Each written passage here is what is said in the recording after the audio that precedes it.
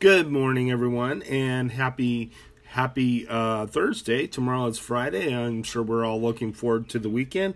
And today we are in 1 Corinthians chapter 19, 1 through 19, the battle against the Ammonites. Let's go ahead and read the scripture.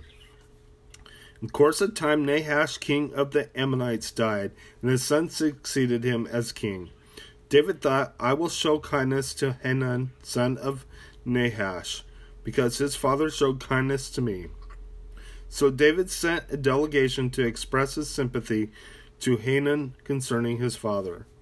When David's men came to Hanun in the land in the Amorites to express sympathy to him, the Ammonite nobles said to Hanun, Do you think David is honoring your father by sending men to express sympathy?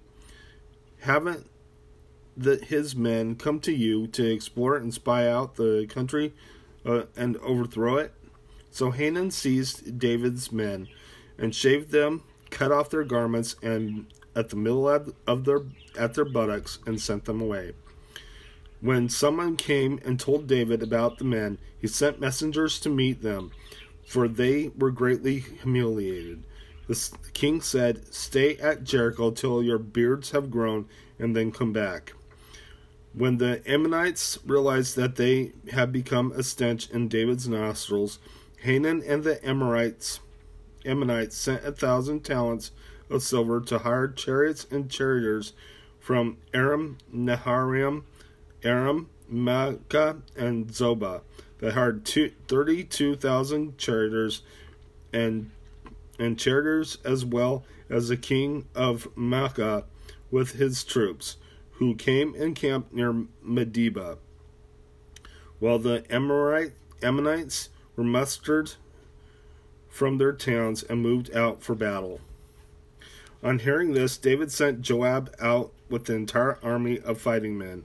The Ammonites came out and drew up in battle formation at the entrance to their city, while the kings who had come were by themselves in the open country.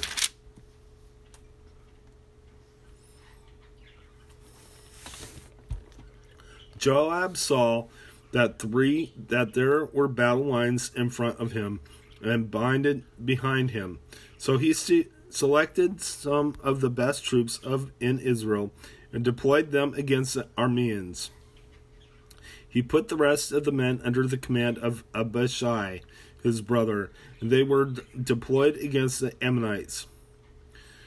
Joab said, If the Arameans are too strong for me, then you are to rescue me. But if the Ammonites are too strong for you, then I will rescue you.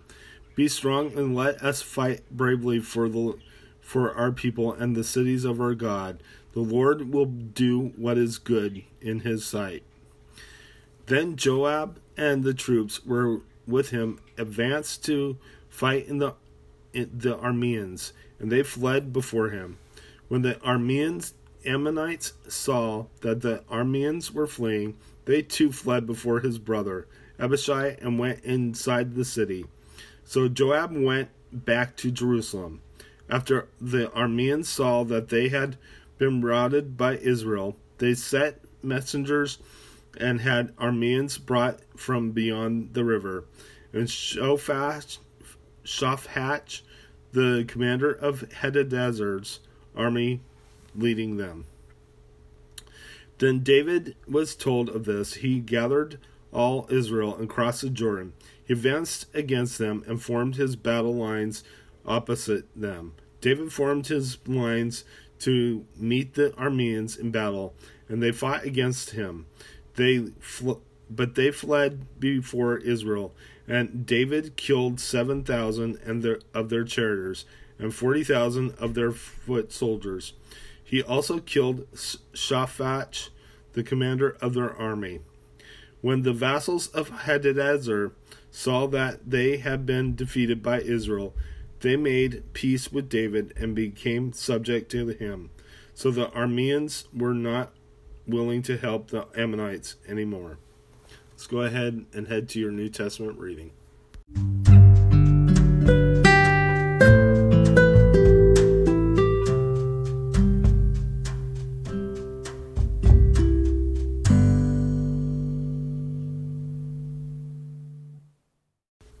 Hi everyone, this is Scott Lutz, and today we are in Matthew 13, 1 through 58, the parable of the sower to start with.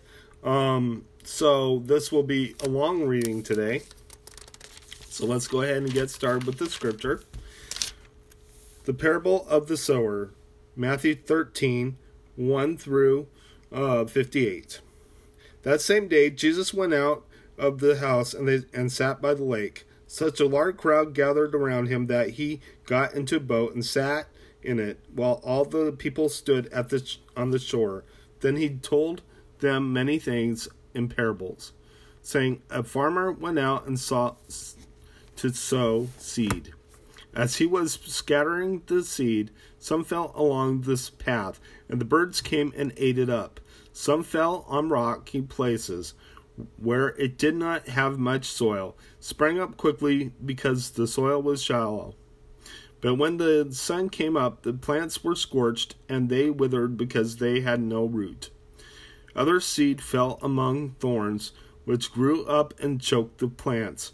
Still other seed fell on good soil, where it produced a crop 160 or 30 times what was sown. He who has ears, let him hear. The disciples came to him and asked, why do you speak to the people in parables? He replied, the knowledge of the secrets of the kingdom of heaven has been given to you, but not to them.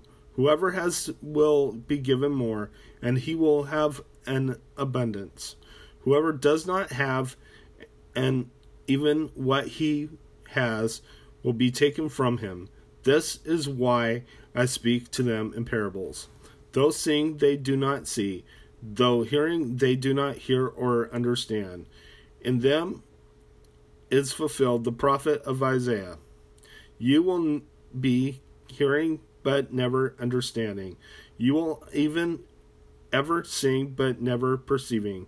For this people's heart will become calloused.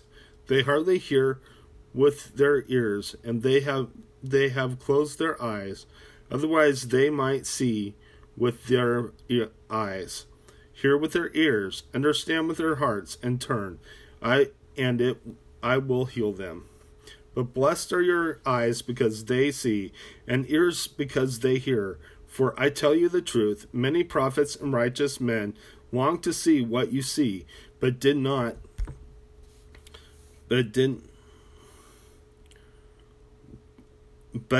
see it, and to hear what you hear, but did not hear it. Listen then to what the parable of the sower means. When anyone hears the message about the kingdom and does not understand it, the evil one comes and snatches away what was sown in his heart. This is the seed sown along the path. The one who received the seed that fell on the rocky places is the man who hears the word and at once receives it with joy. But since he has no root, he lasts only a short time. When trouble or persecution comes because of the word, he quickly falls away. The one who received the seed that fell among the thorns is the man who hears the word. But the worries of his life and the deceitfulness of wealth choke it, making it unfruitful. But the one who received the seed that fell on good soil is the man who hears the word and understands it. He produces a crop yielding 160 or 30 times what was sown. The parable of the weeds. Jesus told them another parable. The kingdom of heaven is like a man who sowed good seed in his field. But while everyone was sleeping, his enemy came and sowed weeds among the wheat, and went away. When the wheat sprouted and formed heads, then the weeds also appeared. The owner's servant came to him and said, Sir, didn't you sow good seed in your field? Where then did the weeds come from? An enemy did this, he replied. The servants asked him, Do you want us to go and pull them up? No, he answered, because while you are pulling the weeds, you may root up the wheat with them. Let both grow together till the harvest. At that time I will tell the harvesters, first collect the weeds and tie them in bundles to be burned. Then gather the wheat and bring it into my barn. The parables of the mustard seed and the yeast.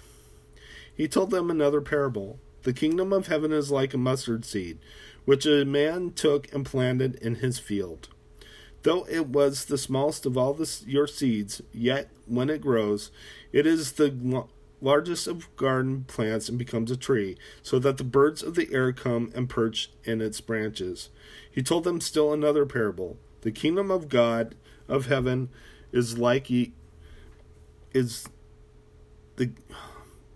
yeast that a woman took and mixed into a large amount of flour, till it worked all through the dough. Jesus spoke all these things to the crowd in parables. He did not say anything to them without using a parable. So he fulfilled what was spoken through the prophet. I will open my mouth in parables. I will utter things hidden since the creation of the world. The parable of the weeds explained. Then he left the crowd and went into the house. His disciples came to him and said, "Explain to us the parable of the weeds in the field." He answered, "The one who sowed this good seed is the Son of Man. The field is the world, and the good seed stands for the Son of the kingdom. The weeds are the sons of the evil one, and the enemy who sows them is the devil. The harvest is the end of the age, and the harvesters are angels. As the weeds are pulled up and burned into the fire, so it will be at the end of the age. The Son of Man will send out his angels, and they will weed out of his kingdom everything that causes sin and all who do evil. Yet will throw them into the fiery furnace, when there will be weeping and gnashing of teeth. Then the righteous will shine like the sun in the kingdom of their Father. He who has ears, let him hear." The parables of the hidden treasure and the pearl. The kingdom of heaven is like treasure hidden in a field. When a man found it, he hid it again, and then in his joy went and sold all he had and bought that field. Again, the kingdom of heaven is like a merchant looking for fine pearls. When he found out a great value, he went away and sold everything he had and bought it. The parable of the net. Once again, the kingdom of heaven is like a net that was let down into the lake and caught all kinds of fish. When it was full, the fishermen pulled it up on the shore. Then they sat down and collected the good fish in the baskets, but threw the bad away. This is how it will be at the end of the age. The angels will come and separate the wicked from the righteous, and throw them into the fiery furnace, where there will be weeping and gnashing of teeth. "Have you understood all these things?" Jesus asked. "Yes," they replied. He said to them, "Therefore, every teacher of the law who has been instructed about the kingdom of heaven is like the owner of a house who brings out of his storeroom new treasures as well as old." A prophet without honor. When Jesus had finished these parables, he moved on from there. Coming to his hometown, he began to teach the people in their synagogue, and they were amazed. "Where did this man get this wisdom and these miraculous powers?" they asked. "Isn't this the carpenter's son? Isn't this his mother's name Mary? And aren't his brothers James, John, Joseph, Simon, and Judas? Aren't all his sisters with us? Where then did this man get all these things?" And they took offense at him. But Jesus said to them, "Only in his hometown and his own house is a prophet without honor." And he did not do many miracles there because of their lack of faith. Let's go ahead and close in prayer. Dear Lord Jesus, I just praise you. I thank you for your kindness, love, and mercy. I ask that your will be done in all of our lives. I pray this in your precious name. In Jesus' name, amen. God bless you. Have a good day.